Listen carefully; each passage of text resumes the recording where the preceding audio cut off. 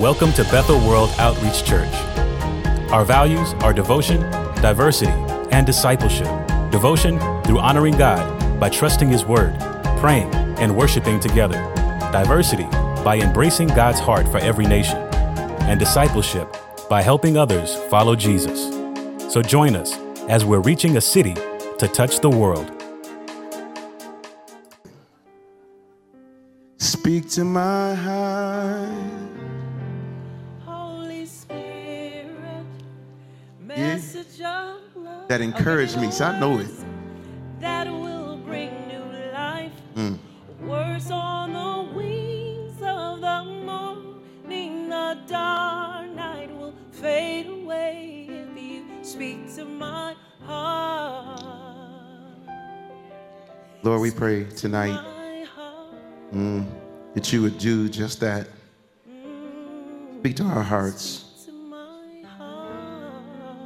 We are absolutely 100% desperate for you. We can't wait on anyone else. We're waiting on you. We're dependent on you. God, we've tried some other help aids, but they let us down. Hallelujah, but you have not. Glory, glory, glory, glory, glory. Lord, I just pray that as we get into your word, you would help us see you more clearly, love you more dearly, and follow you more nearly. Now, Lord, let the words of my mouth and meditation in my heart be acceptable in thy sight. You're my strength and redeemer, and every glad and happy heart say amen. Give God praise in this place. Hallelujah, hallelujah, hallelujah. Thank you all so much for being here tonight and answering the call to be in the family meeting. Let me start by saying this maybe it might feel like a traditional Bible study. It may not feel like a traditional Bible study. It's an open-ended format. In other words, I am trusting that I will land on the things that the Lord wants me to land on, and I have a plethora of things I can share, but I want to spend the time speaking on the things that the Lord is really put his finger on for this particular house. Let me set some context to kind of what's going on so you can really enjoy what the Lord is doing. This started maybe a couple of years ago, and then the Lord began to lay these three words that I'm going to be expressing over the next several weeks on my heart. It would be easy for me to just dig into what I have said previously and just give that to you, but I feel like there's just something fresh I'm trying to mine out from the Lord that I might give it to you now. It is significant that we capture what the Lord is doing so that we can actually be effectual in our ministry in the coming year of 2022. The reason it was urgent that I speak to you is for the benefit of your life and someone else's life in Christ. There's three things over the next 3 weeks I'm going to deal with. Let me tell you the context of number one. And it's the word consecration. It is a missed word. I mean, we know the word, we say the word, but we don't actually deeply interact with the word. In fact, I find in the Christian faith right now, in my own life even, that I'm more interested in my liberties in Christ than my consecration in Christ. I'm more interested in what I get to do than what I get to give up or what I get to remove myself from in order to see and reflect more of his glory. It's like I'm desperate for a move of God, but I don't move out of God's way. And so when he began to show me that there is something that we can do in partnership with God that actually invites a greater manifestation of his presence, but it's not just individualistic, it's what we do as a community of believers together. That's why we're here in a family meeting, consecration. I'm going to deal with that more significantly today. When I deal with it, I can land only where the Holy Spirit calls me to land, and I'll tell you that maybe he might land on some of the sin patterns that we have all gotten into at some point or another. I know that it's an unpopular thing, even in the house of the Lord, to deal with issues such as sin, what is right, what is wrong, what is good, and what is evil.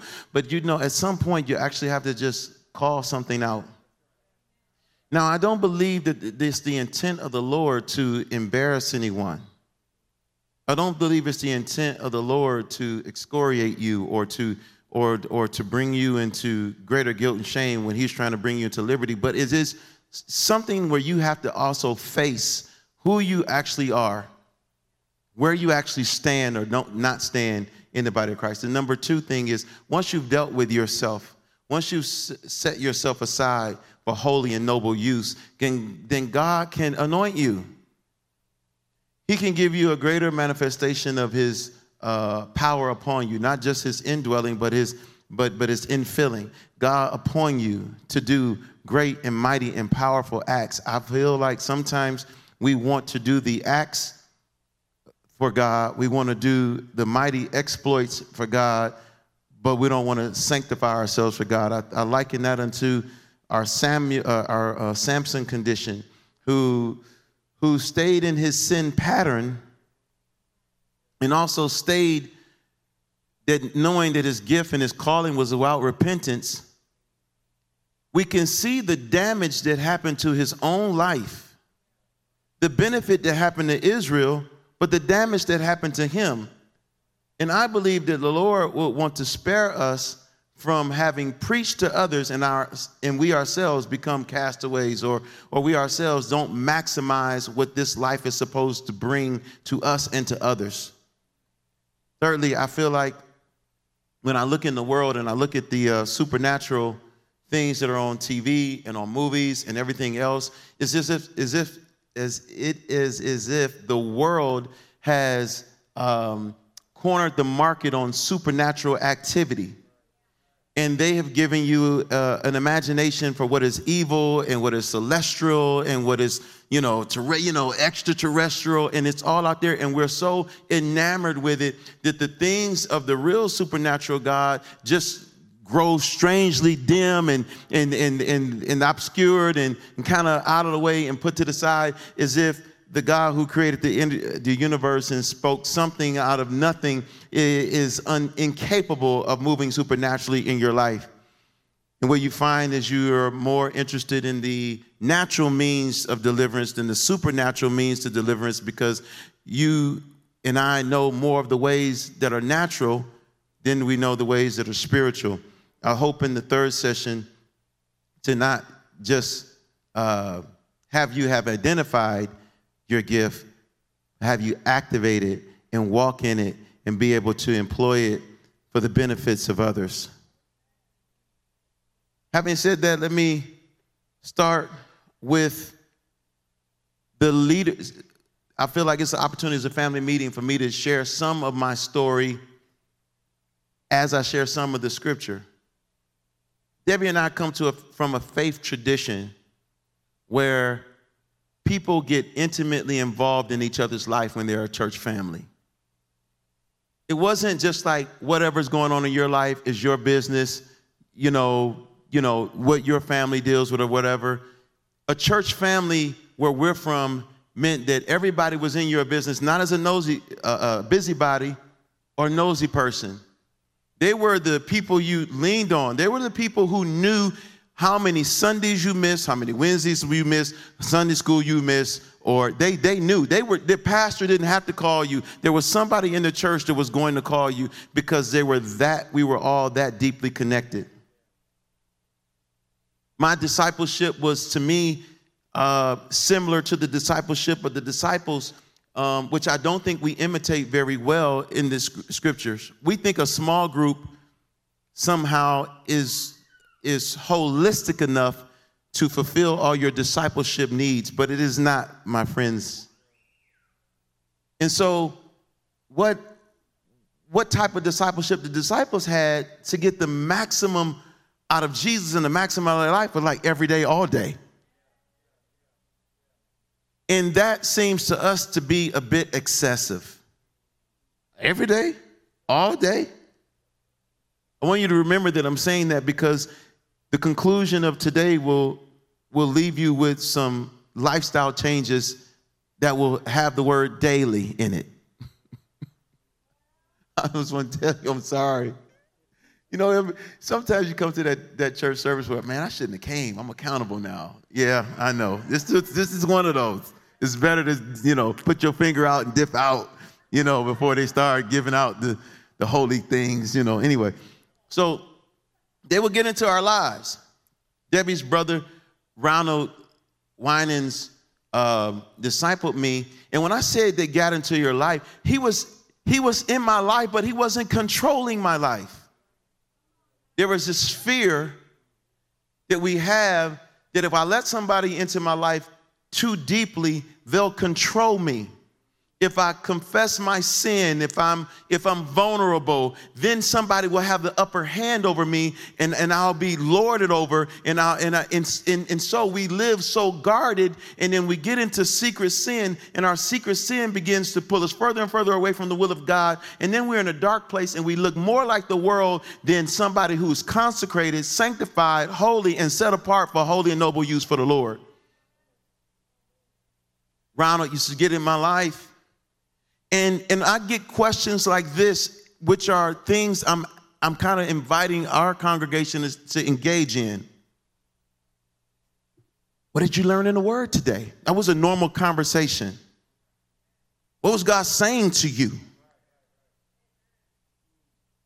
Man, when you were praying today, show me, what did He reveal?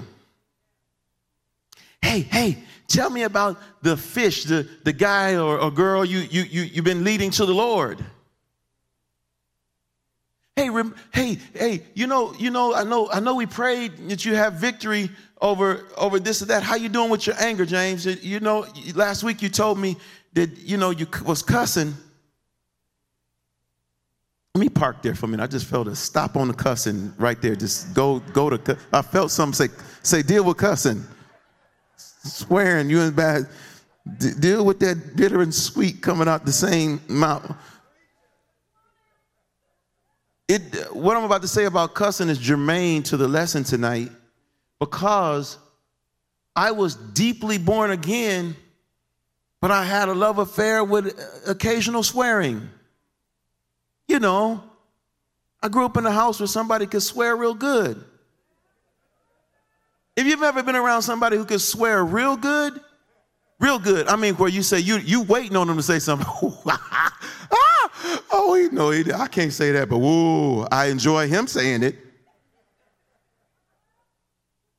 I knew I wasn't going to swear at some point, but I would call up friends who could cuss out people real good and just say, hey, they got on my nerve. Why don't you do that? I don't want to violate my conscience, but hey, you don't seem to have a problem with it. His discipleship, say, James, he checks on me and say, hey, how's it going with your mom? I said, not good. I said, and I can't figure out how to stop. Let me just help you. Have you ever been in a sin pattern that you can't figure out how to stop? You believe the gospel. You've accepted Jesus. You call him Lord of your life. And that this thing that you know is wrong, that sometimes you even call it good so that your conscience don't bother you that bad. Like they needed that, that word is in, a donkey is in the Bible, so I can say that. A jack, I can say that. You just justify stuff. Hell's in the Bible, so I can say hell. You justify stuff. I'm talking about, have you ever been in those patterns? See, I've been stuck in those patterns. And by the way, this is a public pattern. And you also have secret patterns we get stuck in. We don't stick with the public. Because we're going to come somewhere tonight that's very vulnerable and very personal. I know I'm on a surface subject. It's okay. And I know this sin and iniquity runs much deeper. But he asked the question. It's something about that discipleship that he didn't control me just because he said, tell me how you doing. How's your faith? Back in our faith tradition, we would say, are you living holy? Now that might not be the way you were raised to say something, but it just simply means, how are you reflecting the goodness and the glory and the holiness of the God you serve? questions themselves were forcing me into an environment that was pushing me closer to God instead of further from him from a corporate standpoint.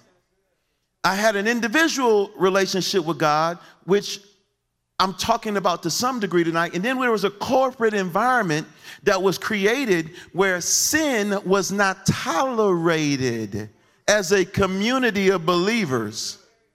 It wasn't one where you again were excoriated or you were brought up for public beratement. It was when someone was coming to the Lord and they were coming to the altar and they were having the most egregious sin, because where I'm from, the prostitute really came to the altar. The drunkard really came to the altar. They didn't know about deliverance, but they were getting deliverance. The power of God would hit them and they would be throwing up, or they would be shaking, or they would be trembling, or the Spirit of God would move. And they felt comfortable coming into that environment because they weren't judged. They weren't talked down to. They were celebrated. It was a celebration, but they were getting sin dealt with. You had to deal with the sin.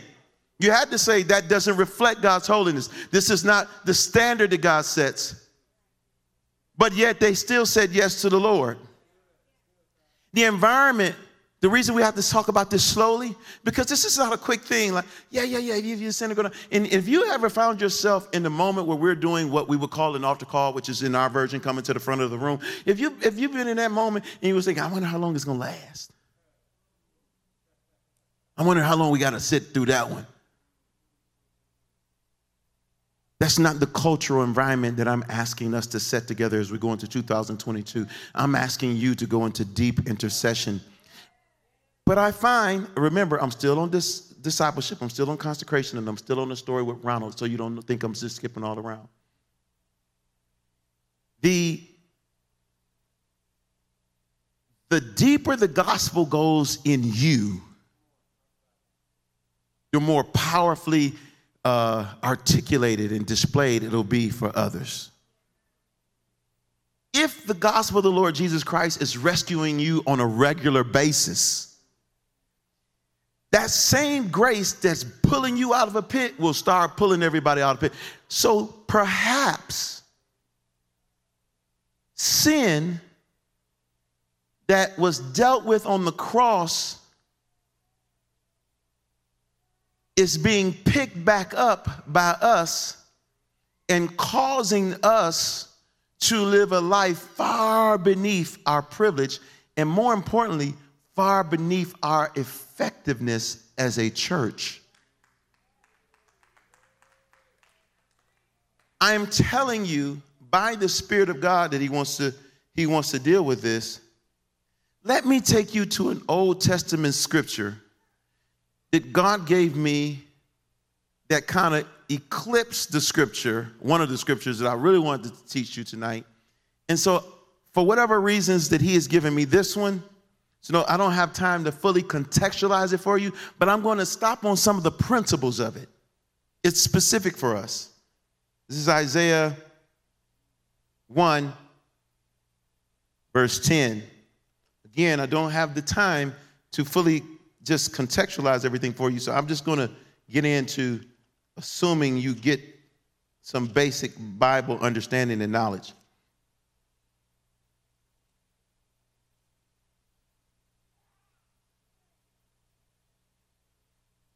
Hear, verse 2. Hear, O heavens, and give ear, O earth. No, verse 10. I'm sorry. I told you verse 10, and then I read verse 2, which was silly. And baby, somebody get a mic so read, because I'm going to be going through some scriptures in a minute. Verse 10, hear the word of the Lord, you rulers of Sodom. Give ear to the teachings of our God, you people of Gomorrah. I just want you to know he's really speaking to the children of Israel and to Judah, but he's comparing them to a city that they would hate, Sodom and Gomorrah. So look at the contrast that the Lord is already bringing. Before we even start out, he's talking to his people about being like a city that vexes him and them. He says, you go read verse 11. Are you going to be my reader today? Okay, read. Either one. Verse 11. What to me is the multitude of your sacrifices, says the Lord. I have had enough of burnt offerings of rams and the fat of well-fed beasts. I do not delight in the blood of bulls or of lambs or of goats. Read. When you come to appear before me, who has required of you this trampling of my courts?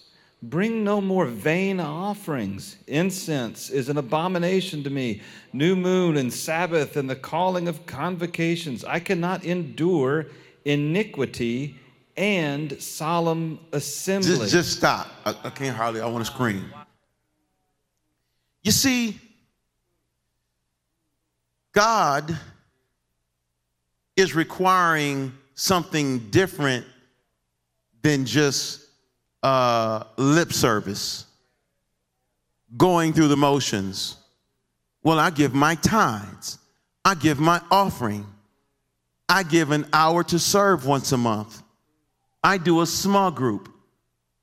I've given God a portion of my life so that I can purchase back my life from him to do what I want to do, really. And so I'm doing these activities as if he wants the activities more than he wants my heart. And he always knows the difference. He institutes the standard. Then when they're fulfilling the standard, he's saying, I still don't want it the way you're doing it. He says, I can't believe, remember the theme here is consecration. And he says, I don't like your convocations, which is a solemn assembly, which is a set apart time, which was the festivals, which was Yom Kippur, which is all of these things, these holy days where all you do is focus on the Lord. And this group of people was doing it better than we could ever do. This Jewish group of people were doing it better than we ever could dream of doing it. And he's saying, basically, I don't like any of it because I'm sick of your iniquity with your solemn assembly. For purposes of this meeting, let's give you a James Lowe quick definition of iniquity. Iniquity is a disposition in opposition to the will or word of God. Iniquity is a disposition in opposition to the will or word of God. He said, I'm sick of it. Can you imagine that the Lord would see our raising of the hands and say, sick of it? Can you imagine that we can give our sacrificial gifts? He says, I'm sick of it. Because you think that you can live how you like versus how I like, but then show up on the holy days and do something, and that gets you off the hook, and I don't like it. And let me tell you the application for us. That disposition, this is the scripture he gave me. I'm going to keep going, but this is one he gave me. That disposition, as painful as it might feel, is an insight the Lord gave me to us. Does it mean holistically? No. You know. Does it mean probably? Yes. Do you have to deal with it? Yeah. Is it individual? Yes. But is it corporate? Yes. Let's keep going what he says. Verse 15 or 14, we'll start again then. Your new moons and your appointed feasts, my soul hates. And when do you see the Lord using that kind of language? Hey, I hate that. I hate what you're doing. Hate it. Read. They have become a burden to me. I am weary of bearing. I mean, we wearing God out. You know, just think about when somebody get on your nerves. Oh, God, you grab your head and say, oh, Lord, if they say something else, help me, Jesus. He see your hands and my hands in worship and say, oh, help me. They still don't get it. They don't get me. They've been serving me 20 years, so they say, and they don't get that. I don't want none of that. They fake hallelujah. And that doesn't mean, and let me say this really clearly, that doesn't mean from your perspective that you haven't graduated to what you think is sincerity. That means if you stay in a sin pattern long enough, you become numb to the bad behavior. And you know what you need to break it up? You need a word from God. This is what he's given us. So to break it up, to see how bad or how far it is, you need a word from God to say, look, let me cut through this. I don't like it. It's wearing me out. Just keep it. Read. When you spread out your hands, I will hide my eyes from you. Even though you make many prayers, I will not listen.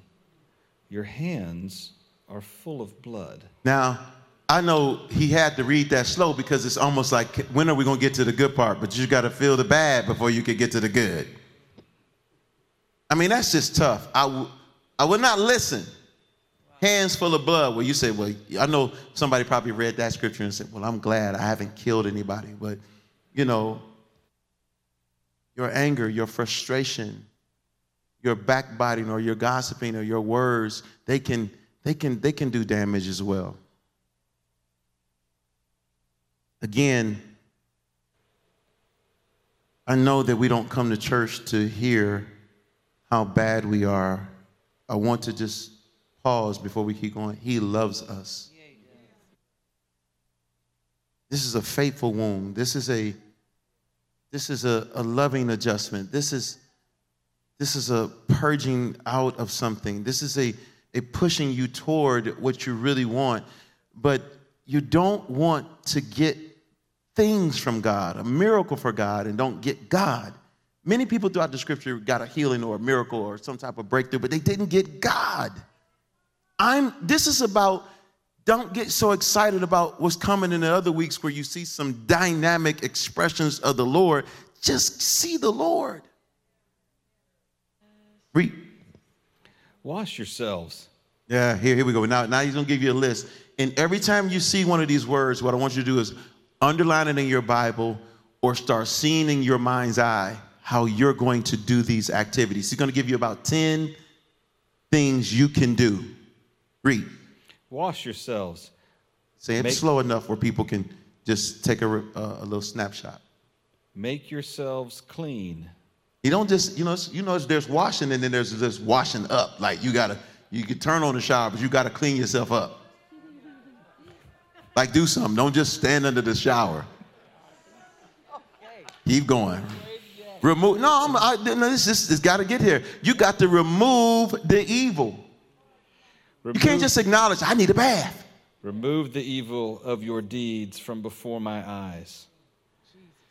Cease to do evil. Wash up. Don't go back. Wash up, clean up, get it out of the way, and stop doing it. Just stop. Learn to do good. Now, and what I want you to replace it with is the right stuff. Seek to learn to do good. I don't have time, but if you were go to, because I want you to catch it. If you were skipping over to Romans 6, verse 16, it says, Do you not know that if you present yourselves to anyone as obedient slaves, you are slaves of the one whom you obey, either of sin, which leads to death, or of obedience, which leads to righteousness? Keep going. But thanks be to God that you who were once slaves of sin have become obedient from the heart to the standard of teaching to which you were committed. Stop.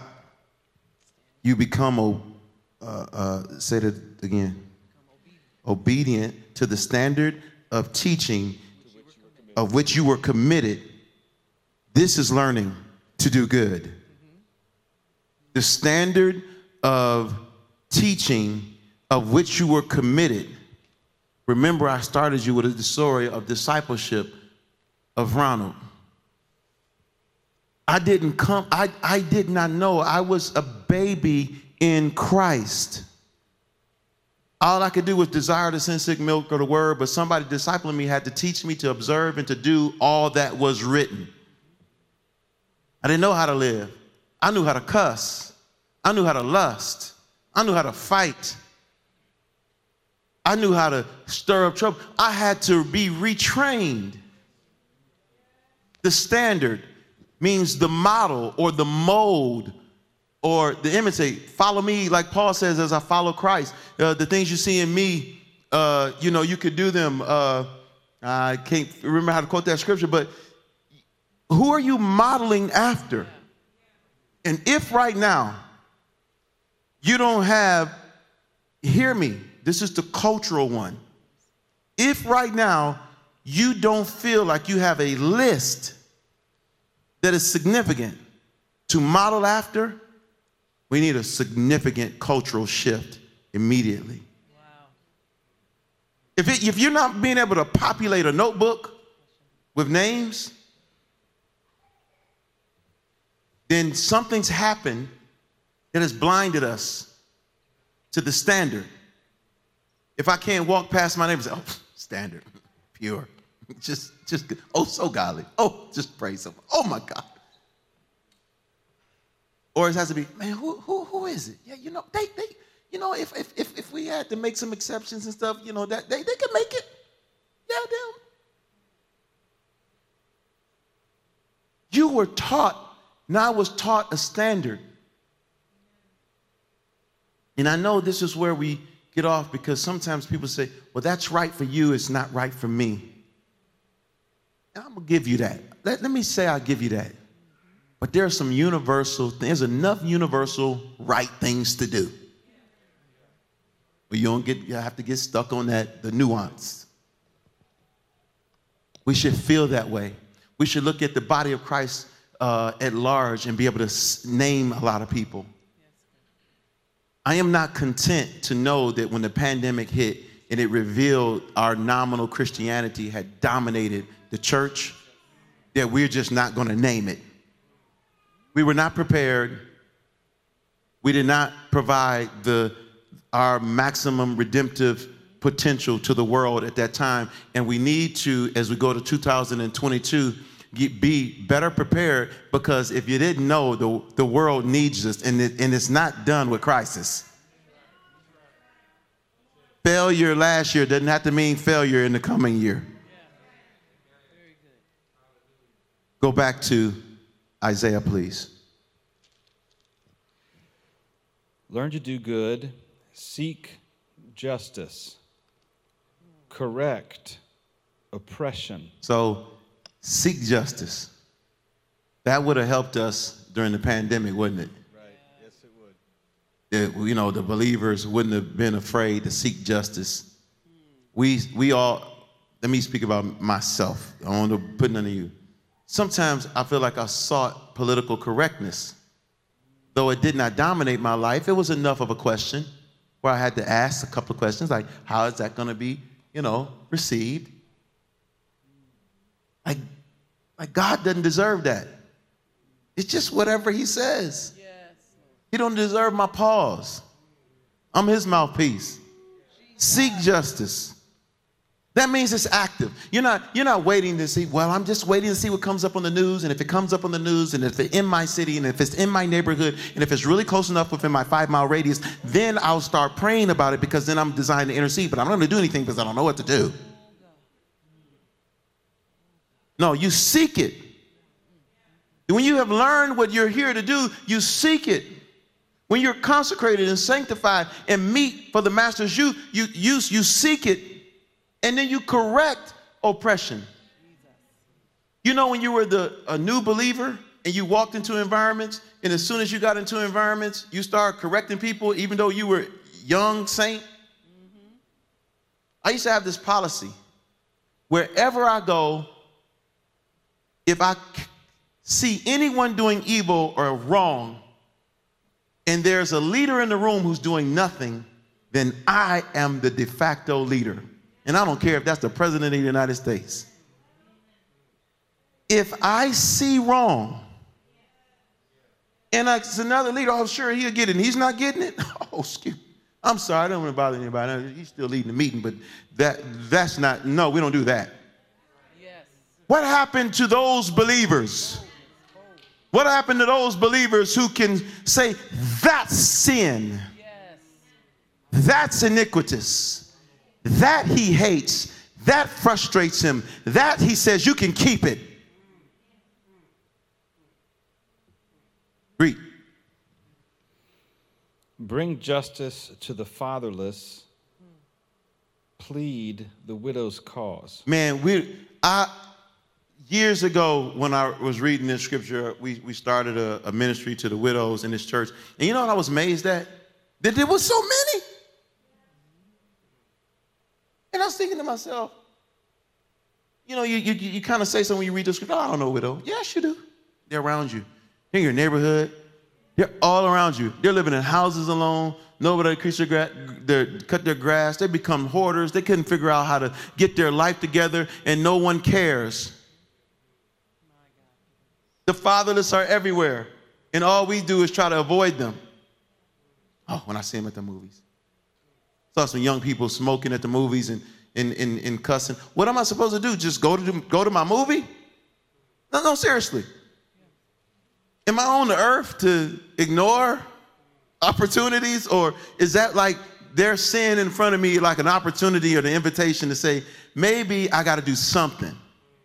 Intercede if I'm afraid. Say hi and redirect the activity. It's just 10 things you can come up with to do. But do you say, oh, when people do evil, I just say business? That's a worldly perspective. You're here to be a light to the world, a city that sits on a hill that cannot be hidden. Oh, remember I was telling you when I was raised, when I go into a place, that's how. I'm just to take you back 10 years ago when we eradicated. Well, eradicate's too strong of a word. When we significantly reduced gang activity in Nashville, Tennessee, it's because I went to the neighborhood and I said this, and I remember I took a couple people from the church.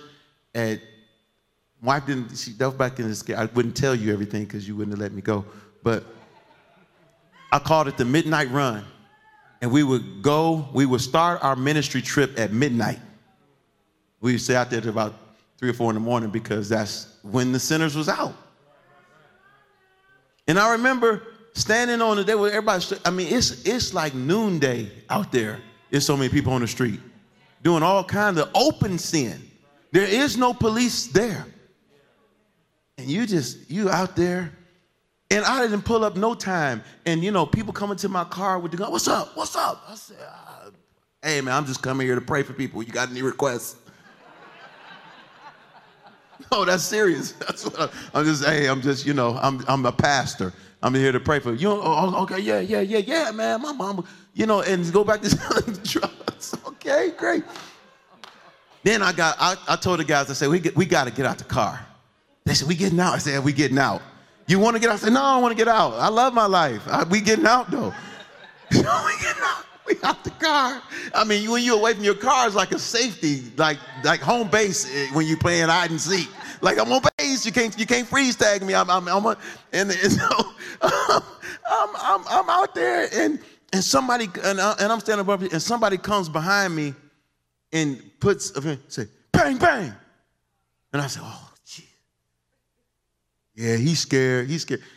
At that moment, I realized, oh, the devil is that bold.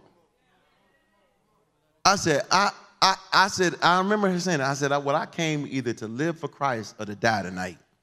Because I said, that offends me.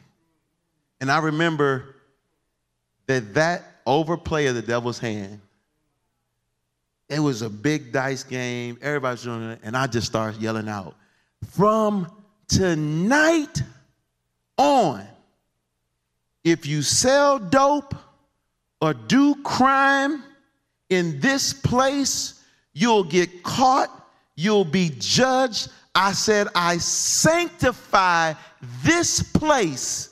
I consecrate this place for God. It's no longer yours. Now what you want to do? Who's got a problem? And I said, if you want to shoot me, you can shoot tonight because it ain't going to, I got bold. Years, you would sell a lot of places. I didn't say we got rid of it everywhere. Person after person arrested, Not saying I wanted somebody shot and killed, but the reality is some people, they left the planet. Just to be real with you. It was over for them. Because God was doing real business because a real, not to compliment myself, but at the moment, a consecrated vessel showed up. Say, let's do business. All of these 3 weeks are leading you to a cost. It's not the cost. I can't pay yours, but you got to pay. And you're here tonight because you want to pay. And I'm going to give you specifics. So with the balance of my time,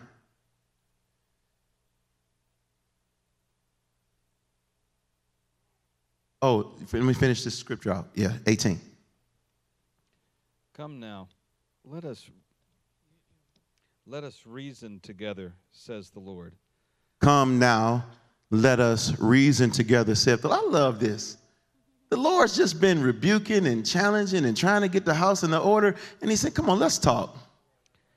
Let's talk. Read. Though your sins are like scarlet, they shall be as white as snow.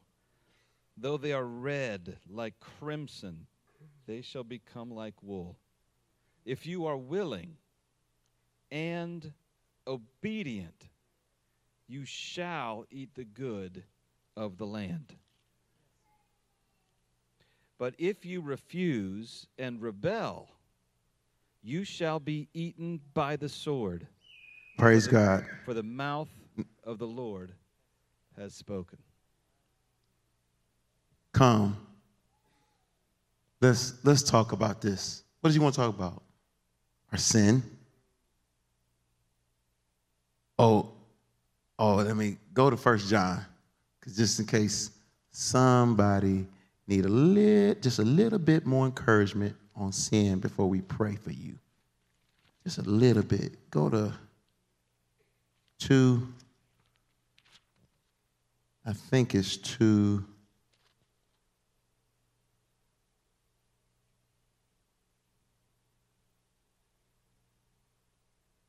Maybe it's 3. I'm looking for if we say we have no. That's 1. 1. Yeah.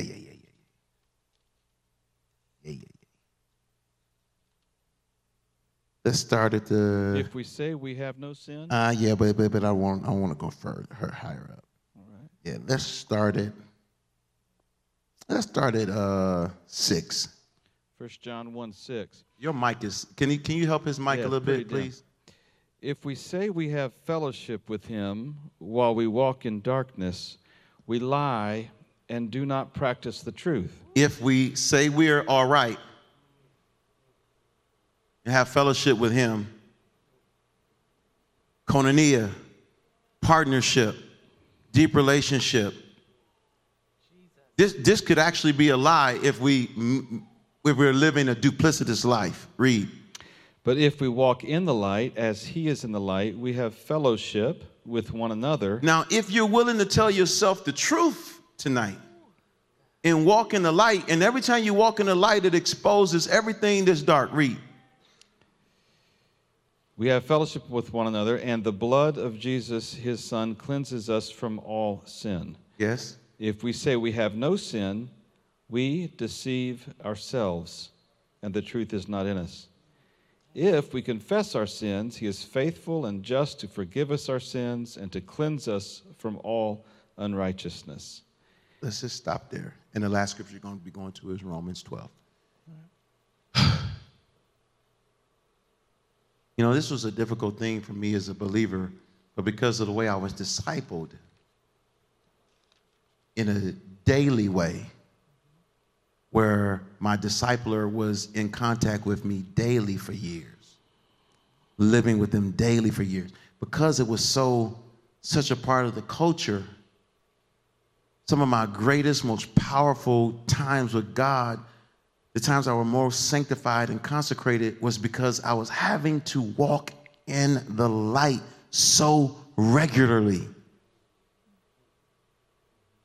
Right now, if you don't have a relationship with God where you walk in the light with him, and you don't have a discipleship relationship on the earth where you can walk in the light with another human being, you're in major trouble. And you have to solve that. And tonight was designed, who's ever doing the music, you can come back. Tonight was designed to bring you face to face with the Spirit of truth. There's no need for anything else if you've got things in your life that separate you from God. Isaiah 59:1 says, the arm of the Lord is not too short that he cannot save, nor his ear too dull that he cannot hear. It is your sin that separates you from your God, and it is your iniquity that hides his face from you.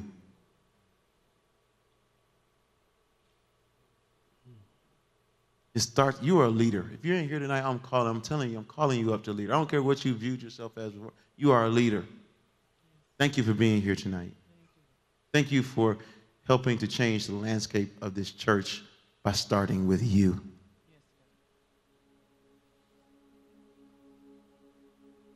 It's a painful thing, the number of 6 a.m. prayer meetings I come to, and I get to lead such a great people, and God always, for so many years, just turns the light on my sin. And I have to reach down to the gospel so consistently to stand before people. And I don't get a break from it because I'm a pastor.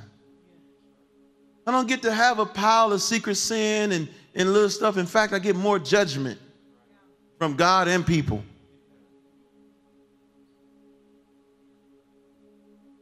Penalties, the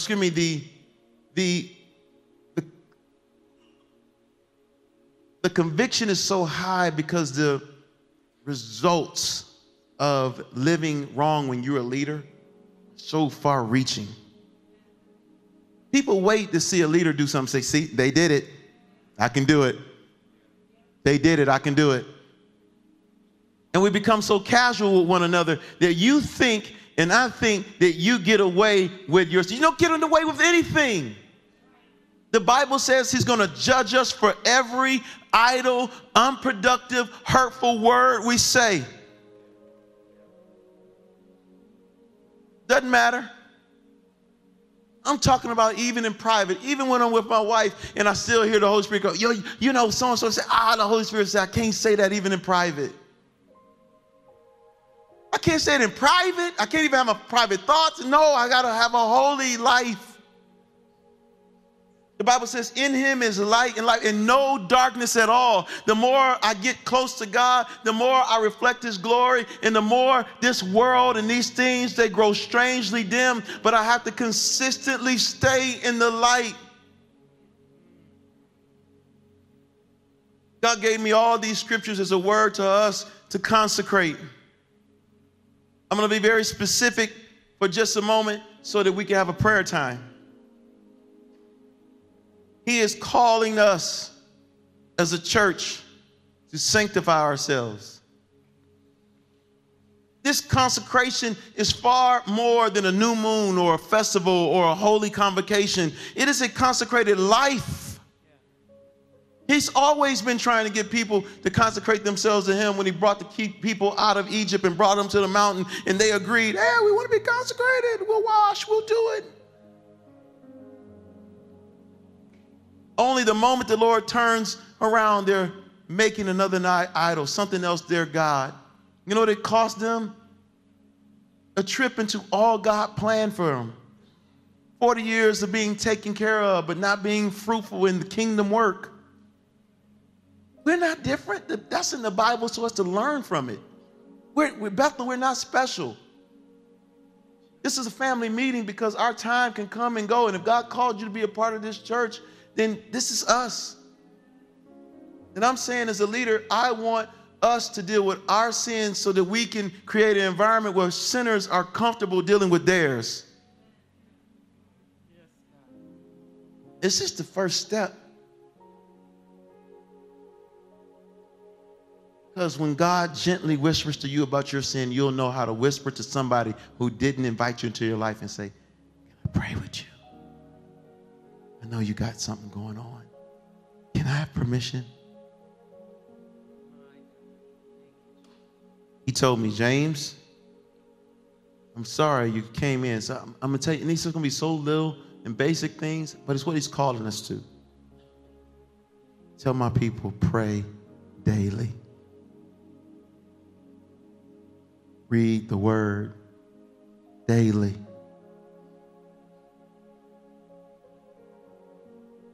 Sanctify something to the Lord, some of your time every week. He didn't give me what that length is. I don't care if it's 15 minutes. It's just your 5 minutes, Lord. I don't care. Sanctify something for him. Tell him that's yours. It's so exclusive, it's yours. Hold on, there's another one. I don't want to forget it.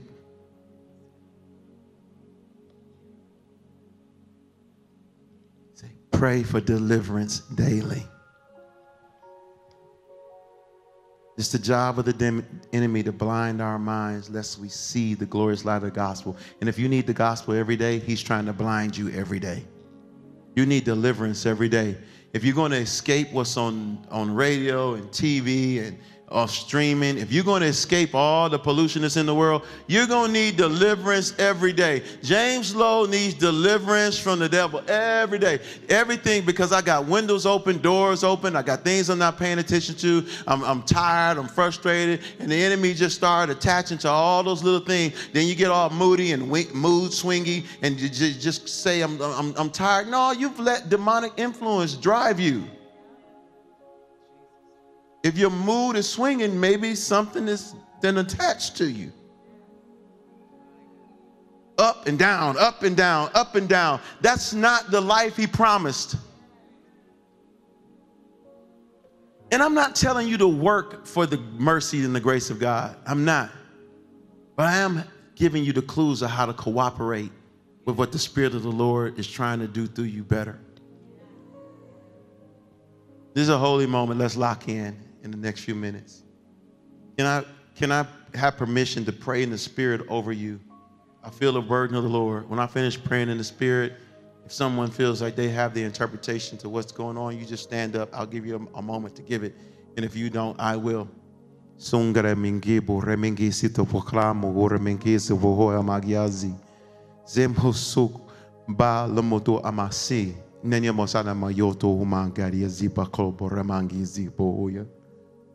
Samayondo remenge iso amayanga bo oseme nemo husade moye zipi ondo baho ababianzi.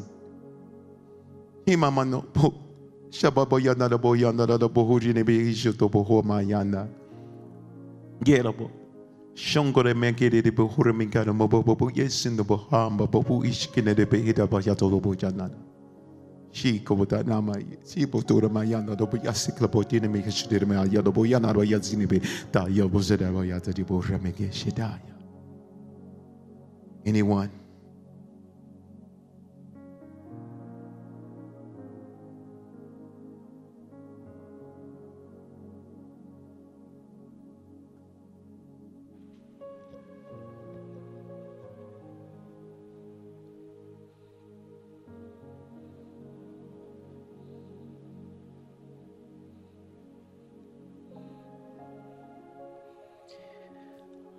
I don't rebuke you because I am mad, says the Lord. I rebuke you because I am sad. My heart hurts because of sin, because I died for sin. But yet you choose to live in it. Your worship, your praise is empty. Not because you don't know me, it's because you have chosen the tradition of church rather than seeking me, the one who gave you the church. Turn from your ways. Turn from your ways. My heart hurts for you. My heart hurts, but I love you. I want you to come back. Your sin has made its way to my nostrils. Turn from your sin, your wicked ways, and I will receive you, says the Lord.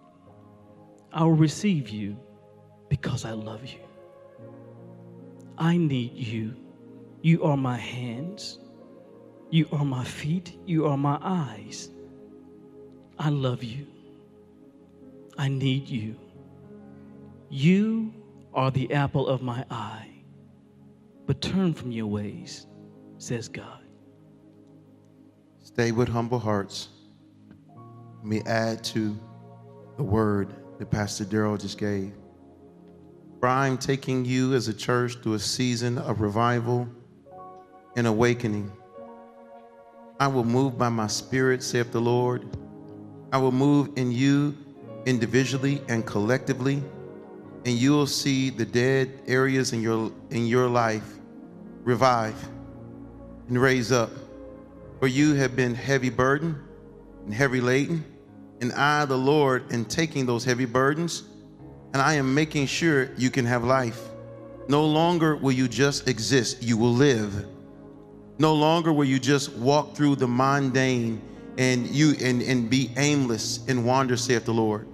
I'm giving you purposeful living because you have opened your heart to me, because you have reasoned with me. I, the Lord, will now make you new.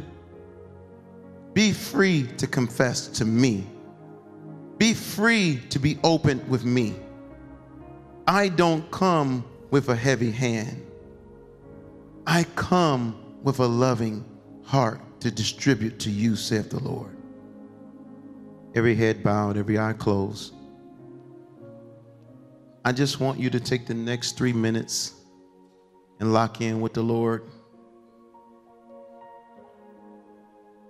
and let him ask him to search you. It's individual. Ask him to search you and ask him to put his finger on any iniquity, which is a disposition in opposition to the will or word of God. Ask him to put his finger on any sin.